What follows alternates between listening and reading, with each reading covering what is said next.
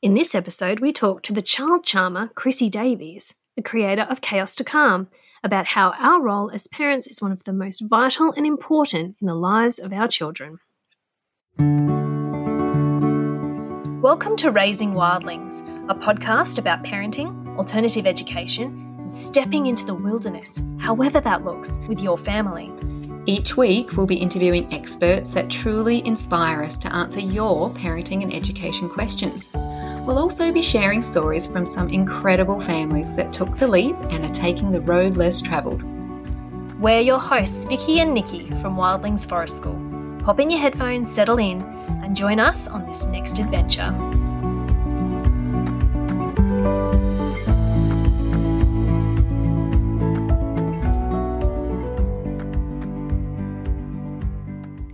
This episode of the Raising Wildlings podcast is sponsored by our friends at the Fun Fables podcast. Fun Fables is a great little podcast for kids with stories like The Three Little Pigs, Jack and the Beanstalk, and The Gingerbread Man, retold in a fun, entertaining way. Just search Fun Fables Stories for Kids on your favourite podcast app or click the link in the show description. Hello and welcome to this episode of the Raising Wildlings podcast. I'm your host, Vicky Oliver, and today I'm in conversation with Chrissy Davies, who is a child behaviour expert. She's known around the town as the child charmer, and people far and wide are falling in love with Chrissy's positive approach, philosophies and understandings around raising kids and family life. It sounds like she belongs in our village. With over 20 years' experience working with children and families, it's safe to say that she knows a lot about the challenges that modern-day families face. She's also the mum of 2 young kids and totally living the day-to-day life of raising kids with her husband in Melbourne. So let's get started talking to Chrissy about how we as parents play such a pivotal role in the lives of our children, and how in modern-day parenting, and how it's not just parents with children with really difficult behavioural issues that need support in this modern parenting journey. Hi, Chrissy. Thanks for joining us on the podcast today. How are you? I'm really great, thank you. That's excellent. Can you tell us a little bit about your background and how you came to create Chaos to Calm? Yeah, sure. So I was one of these educators who had a really great career in teaching. I love teaching so much. I never got to the point where I didn't still enjoy being an educator. And I was always really drawn to the kids in my classroom that were sort of really struggling, that had challenges, or they were a bit quirky, or, you know, they had these funny little quirks and quips. And I found myself really being drawn to being able to understand these kids and getting really great results and success with them and helping them move forward. And I predominantly spend most of my career in specialist settings, specifically for children with challenging behaviours. Lots of them had formal diagnosis with behaviour disorders, but many of them, especially when I was in the UK, had been exposed to high levels of trauma. And so this sort of played out in their behaviours. And so throughout my career, as I said, I never got to the point where I didn't love teaching anymore, but what I was finding more and more was that parents were coming to me for advice. Can you help me? My children, that, you know, they respond so well to you. You know, I was able to form really great relationships with kids, and they trusted me. So that was really able to help them move forward. But parents were really struggling in the family home, like really struggling, dealing with lots of aggressive behaviours, and they were looking for support. They were looking for guidance. And I sort of came to the realisation that, you know, throughout my 15 years in education, I had a lot of training around therapeutic approaches, and the families of these children, the parents of these children, just did not have the same training and expertise. And so that's where the idea for my business, Chaos to Calm Consultancy, was born. And I sort of got to the realisation that even though I still loved working with children, I could actually have a greater impact on more children and more families by upskilling the parents. Yes. Yeah, absolutely. I think that's a really pivotal thing, and a realization too, is because even as a parent, and as I'm taking on more and more information about, you know, developmental psychology and brain development and just understanding children more, you sort of see how important this information is to everyone, and how do we get that information out so that more parents can understand that, because it does make your job and your role as a parent so much easier. So you've sort of said that the role of a parent is really vital in the overall education of the children. Can you tell us a little bit more about why this is so important? Oh, honestly. And it's so important. And I feel like because of my education and because I'm a mum, I've got two beautiful children, 7 and 5. I see things from both sides of the fence. Do you know what I mean? So I look through a specialist lens, an educator lens, and a parent lens. So I feel like it's a very unique perspective, I suppose, that not a lot of specialists have, because I come with a very, amount of training as an educator and see things and know things and the language about how children learn. But I've also got this really therapeutic training that I've been given, as well as, I joke to my clients, I've got my 2 little guinea pigs that I've tested all my research and knowledge and theories on and get great results. So, and I think too, because you know what it's like to be pushed to the brink, because you're living it every day. And Absolutely. I think that gives you that authenticity to actually be able to empathise with parents. Yeah, totally. People say that to me all the time. I love how you share examples with your children. And this is one of the things that I've been working so hard for families to understand, is that, unless you're someone like me who spent 15 years learning all of this stuff, why do you think as a parent that you should know everything about raising children? Exactly. Right? Why would you magically know? I often say that too, particularly I think some people get feedback from their parents or their grandparents and say, like, this is not how we did things. And I'll often say, well, we're just in this period in time where we now have access to information and expert information that we would never have had access to, even 15 years ago, 10 years ago, we wouldn't have had as much access to this information, and to have experts at our fingertips to be able to draw that information from. And I think because I'm an educator, and anyone who knows an educator, we are constantly evolving, upskilling, learning. We get a child in our classroom that we can't quite connect with. We are researching and reading, all this constantly. And I think sometimes, this is what I talk about when I talk to families about that you are your child's most important educator from the minute they arrive in your arms, or the minute they start growing in your belly, for some mums. But you can never, ever forget that your child is looking to learn every single thing they need to know from you. And that is really powerful. Oh, it is. And that is the magnitude of our role, right? And there's a real weight and responsibility that comes with that. But I think once you can really start to understand that this parenting roller coaster that we're on is constantly evolving. Our children are constantly growing and developing, and so must we. Yeah, and our society is changing so much and so rapidly, and there is a whole heap of challenges that we don't have anyone to draw our own experiences from. Like we don't have that model of what did our parents do, because they didn't have that challenge at all. It's completely different. I think it's, really unfair for other generations to say to us, well, that's, we did this, or we smacked you, or you turned out okay. And maybe that is true in some cases, but the reality is we are not raising our children in the same generation, like you just said, okay? And also my children are not me. So the way that you raised me, maybe you did the best with the knowledge that you had at that particular time. Like you just said, the truth is we have more access to so much more information about what children need to thrive. And our children are not us.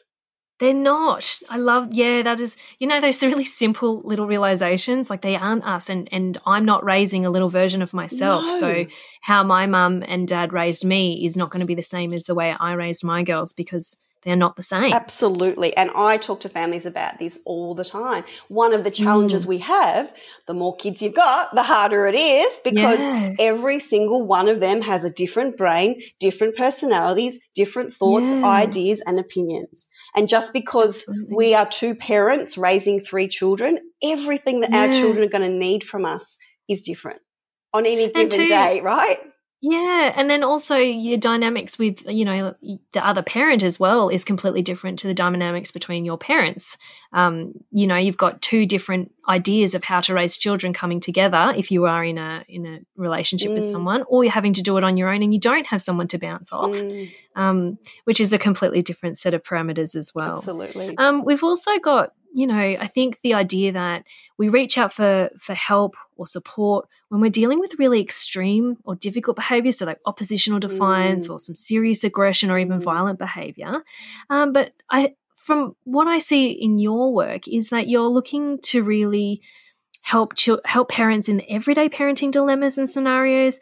What do you think is actually missing in terms of modern day parenting education? I think, like you said, one of the things that I've been working so hard to shift is the perceptions around seeking out education around your children.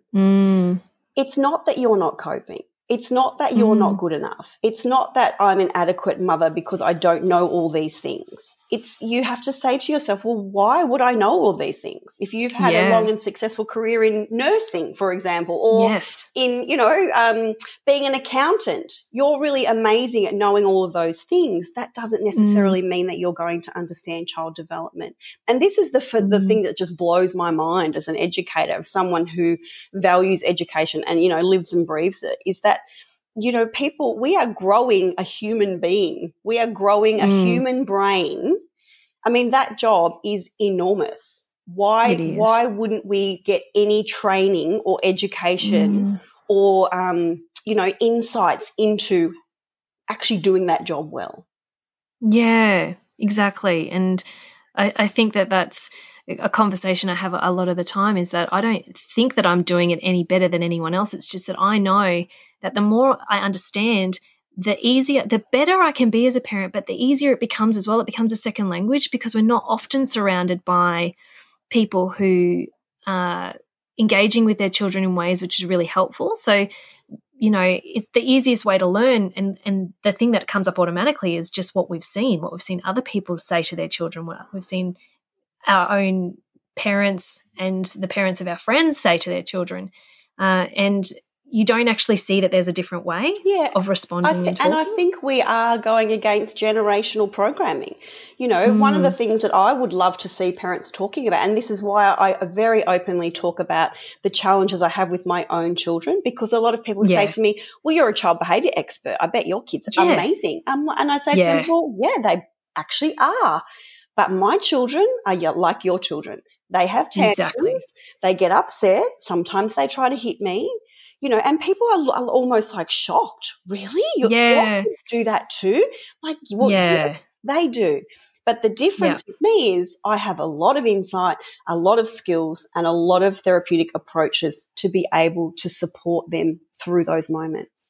That's right. And I think for me too is that I can't just read something once and then expect that to be part of my toolbox. So I'll go back to the resources that I know and love and have to have that reminder, because I'm not always emotionally available to implement playful parenting or, there's a whole heap of strategies that I know, because life gets in the way. We're busy, we're overloaded and stressed. We all have our own ways of dealing and coping with emotions. And if I'm not actually available, then I don't implement the things that I know and that I will talk to people about as being really positive, great ways of dealing with certain behaviours, because we're human. Absolutely. And I think that it's important for people to know that even people who have experts and people who have been working with children and parenting for a very long time are still human, and we don't execute this 100% of the time, but we do a pretty good job for the most part on a holistic. When we look at our parenting and step back and we say, look, we do a pretty good job, because we're starting to see the flow and effect of our children. And you know what's really interesting? When I engage with families one-on-one, I get them to fill out paperwork, and, it's just filled with negativity about their child, all of the things their kids are doing wrong, the challenges that they're having, and they do X, Y, and Z. And the first thing I talk to my clients about when I'm working with them one-on-one is, okay, well, let's look at your behaviour. Let's look at your communication. Let's look at your boundaries. Let's look at what you are presenting to your children and to the family unit as a whole. And I guarantee you, I've been in this business for nearly 7.5 years, and it is always about us. Yeah, it is. And I think that's the hardest part of it. I think it's really hard to be able to shift, like human nature, to blame someone else. And the external, it's an external to me instead of the inner work that has to be done in order to move forward and to grow. It's just so much a reflection. Our children are mirrors of how we behave. And I think that's hard for people to actually do that, to reflect on themselves and actually say, well, how could I actually do better in this situation? And when we're able to accept that, then we start to see some really positive changes. Absolutely. And coming back to what you were saying before is don't wait till it's so bad. Don't wait until you are on the brink of exhaustion. You know what I mean? And this is one of the things that I've been talking to families about is if you practice learnings and ongoings and progressive, ways of approaching your children ongoing, the behaviours generally don't get to that point where everything's spiraling out of control, and then you're a family in crisis. Do you know what I mean? Because it's gotten so bad. And I think that's got a lot to do with our expectations as well, right? So I've had conversations with people, and it's just interesting about what they will have, and it grows from that. Maybe you're not really thinking to when you've got an 8-year-old, but when you're dealing with your 2 and 3-year-old in a cafe, and your expectations are really high, then there's a flow-on effect for that to when they're 8, 9 or 10, because those challenges start really young because you're expecting a behaviour of them that they're not quite capable of meeting. Absolutely. And imagine if every single parent did training and education around 2-year-old toddler tantrums. When we were out in a cafe, every single parent would be sitting there going, oh, I understand what's happening in that child's brain right now. Yeah, exactly. Because I think a lot of that pressure, there is a societal pressure as parents for our children to behave a certain way. And I can actually see that. I don't know, I feel that myself sometimes too, that I need you to behave because other people are going to be judging my parenting in this moment. Yes. And it's funny, one of my sayings with the families that I work with is I really want you to parent like no one is watching. Yeah, that's great. Because it is. When we stop actually caring about what other people are thinking, which 9 times out of 10, everybody's thinking about themselves. Nobody actually is thinking about you, Yeah, exactly. And they're going to forget about you in 5 minutes. Totally. I don't care. They've got their own lives that they're living. Absolutely. And if they want to think, oh, that mother over there's got no idea what she's doing, let them think that. That doesn't have any impact on us. But what actually does impact on us is the way that we respond and our relationship with our child. It is. I think that's a really important thing to remember and to anchor ourselves into our values and our long-term goals within our family, and that when we really drill down on those, it doesn't matter what, the old man or the old woman or the young, 21-year-old who hasn't even had kids yet are thinking about you when your child's screaming at you in the supermarket. Absolutely. I'll never forget the time I was on a flight with one of my kids, and they were so good. They were really, really good. I was actually really proud of them. And she kept turning around. She was sort of a young 20-year-old who had her big, beautiful, close, headphones on, and she kept turning around, giving me the stink eye. And I was like, lady, you've got no idea. These kids are actually being brilliant. Trust me. You know what I mean? But I think that's where the education part comes in. If every parent, when they got pregnant, for example, there's so much information around conceiving, getting pregnant, bringing baby home. And I find in my experience, it's around 2 years of age when children really start to express themselves, aka chuck-a-wobbly, and understand that they can communicate through their behaviour. That is when the core of people sort of get in contact with me saying, oh, my gosh, I don't know what's going on here. I don't know what to do.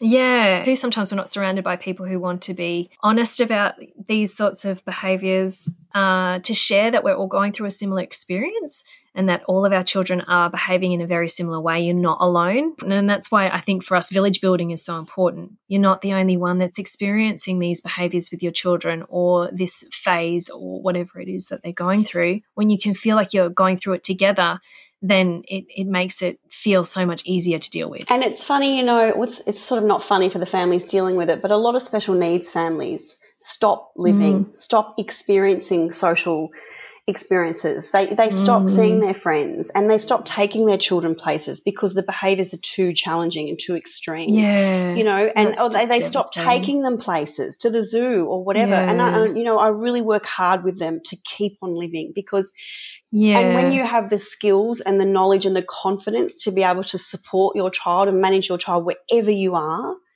people stop watching you, for one. But two, you just got to keep getting on with life. We can't live in the fear of a meltdown or a tantrum with our kids. Exactly. I know that I have some specific challenges with one of my daughters in that when she's behaving in a way that I guess some people might be judging my parenting or her behaviour or both, is that what I've come to learn about how to deal with those strategies is it looks like I'm not doing anything. Yeah. So I can't reprimand her in that moment. I'm not about to use shame and humiliation in order to get compliance. And so that's a struggle as well, to sort of be able to let things go and know that I'm going to deal with it in a way that serves both her and me. Yes. And where I'm actually going to get future results in making sure that we deal with these situations differently. And if I try and do that on the spot, that doesn't actually work. It makes it a lot worse, and it makes a disconnection between me and her. Yeah. Whereas if I deal with it privately in a way that we can have a really good conversation about it, I start to see that we both can work towards a positive solution moving forward. But from a perspective of everyone watching me in that moment, it looks like I'm a permissive parent, or that I haven't done my job taking control, or whatever it is. I tell this funny story about, and the older generation, they're in two camps, aren't they? There's the ones that sort of look down their nose at you, like your kids running around the supermarket screaming and they're titching at you. Yeah. And then there's the other camp that look at you like, oh, we've been there, we know what it's like, and they give you this really supportive look, and it's amazing. And I'll never forget one day we were in a restaurant with my kids, and we'd been at a party, and anyway, my little guy, he hit the wall big time, and he started taking his clothes off, and he was screaming, and he was sweating because there was this indoor play centre there. And I, gave my hubby the signal, let's wrap this up, we're out of here. Yeah. And this is the parenting like no one is watching. And I think we carried him out half naked, screaming, and the crowd just opened like the seas. They let us through. They could see us coming through. And using humour in those moments, I said things like, coming through, half-naked baby, a half-naked toddler, get out of the way, guys, and just being relaxed and like, I've got this and nothing to see here, really, I don't know, it just makes you feel a lot more empowered as a parent, I think. Empowering ourselves so that we can handle these situations, and we're doing the best job that we can for our children. Exactly. That's the most important thing to us. Do you also think that, seeing as we've had a lot of school closures and the self-isolation with COVID-19, we've seen a lot of families really slowing down, reevaluating how they balance their work and family time and play and spending a bit more time together. How do you see this experience as a way to positively shape a new way forward for families? I mean, there's a silver lining out of all of this, isn't it, of what some families have actually been able to come back to. And I have been banging on about this sort of stuff for years. So in a way, I'm just so grateful in a really backhanded sort of way that we've been given this opportunity to reevaluate what's important to us. Yeah. And being forced to spend time together as a family in close confinement. I have seen so many positive things come out of this for families, relationships improved, dads around more, especially, cooking more with their kids, kicking the footy out on the oval more, being more available and emotionally present. And not having the other stresses. Of course, there's been stresses with, if you've been homeschooling and trying to work from home. I'm feeling you. I know exactly what you mean. But, the flip side of that has been, I think, the ability to actually just slow down. Not everything. We don't have to say yes to everything. We don't have to be everything to everyone all the time. And life goes on. Exactly. People still love us and care about us if they don't see us all the time. And the other really interesting thing for me that came up as an educator was seeing the amount of children, particularly, our little friends on the autism spectrum, their levels of anxiety decreasing because we have created this system for them that just does not meet their needs. No, and absolutely. The being given the love and the guidance and support and learning opportunities, in the comfort of their own home, has been something that they've been really able to tap into. Yeah, I think a lot of people are starting to realise that the current education system isn't actually set up to meet the specific needs of individual children. It does a fairly average job of meeting the needs of the average child. Yeah. I think that a lot of parents are starting to realise what their actual needs of their children are. They haven't tapped into that yet by actually having them at home. What's your take on why the education system is failing to meet our children's needs? Look, there's so many different areas. The main things that I see too is that there are not enough schools like the ones that I've worked in, the specialist settings, for children who don't fit the mould, that can't cope with the constraints and pressures of a busy classroom. There are some kids who cope really well with that, and there are plenty of kids who don't, you know. So what I've seen happening, and I've mentored quite a lot of graduate teachers, is the stress that they are put under because they don't have the skills and training to be able to meet the needs of these kids. So teachers are leaving the profession in droves because we're getting all these high needs kids in classrooms. It's not the teacher's fault. They don't have the training. They don't have the experience. I'll never forget when I went back into a mainstream classroom and I had a little boy that had been very, very challenging, and I turned him around in that year. But it was because of my training. Do you know what I mean? Because I used all of my therapeutic approaches with him, and I also had 15 years experience. And I remember thinking afterwards, a teacher straight out of uni into the classroom with that little kid, oh, my goodness, they would not have coped, right? Yeah. It blows my mind. When I worked in the UK, everywhere over there, the schools had a unit, almost like not a special needs unit, but a place where children who were experiencing difficulties in the classroom could take a break and come out, and there would be a teacher like me on site to work with all the kids around their social and emotional attachment. It was called a nurture group, and it would give the teachers a break, it'd give the other kids a break. And I mean, long term for me, if I'm, long-term dream for me would be to see something like this set up in every government school in Australia. Yeah. So that these kids have got a place to go where they're working with a specialist who understands their needs, which would then alleviate some of the pressure from the teachers and the other kids who can get the learning that they need without the disruption because these kids aren't getting their needs met. I first put my hand up. I was a high school maths and science teacher before I had my girls, and I think I did a pretty good job as a teacher, but I was severely lacking in so much understanding in terms of development of children. And I mean, now that I have children, I know so much more just by being a parent and being invested and interested in it than I ever did as a teacher, and that was my profession. So I think there is massive big gaps. Having these specialist areas would definitely make a really big difference. All right, Chrissy, I'm going to ask you a few rapid-fire questions. So the first one I want to ask is, what is your favourite book at the moment and why? You know what? Whenever I'm having a hard day with my kids, and it's a book I always recommend to families too, it is Parenting from the Inside Out by Dan Siegel. Ooh. Have you read it? No, I haven't read that one. You follow his work though, Dan Siegel? Yeah, totally. Yeah. All about the brain, and he's all about reminding us that, children respond better when we connect from the inside with their heart and their brains. Oh, it's always good to have those books to go back to. Yeah. I've got The Whole Brain Child sitting there, so I haven't read it. Another goodie. To go back in. Yeah. All right, if you could change one thing about the education system, and I know we just talked about this, but what would the one thing would it be?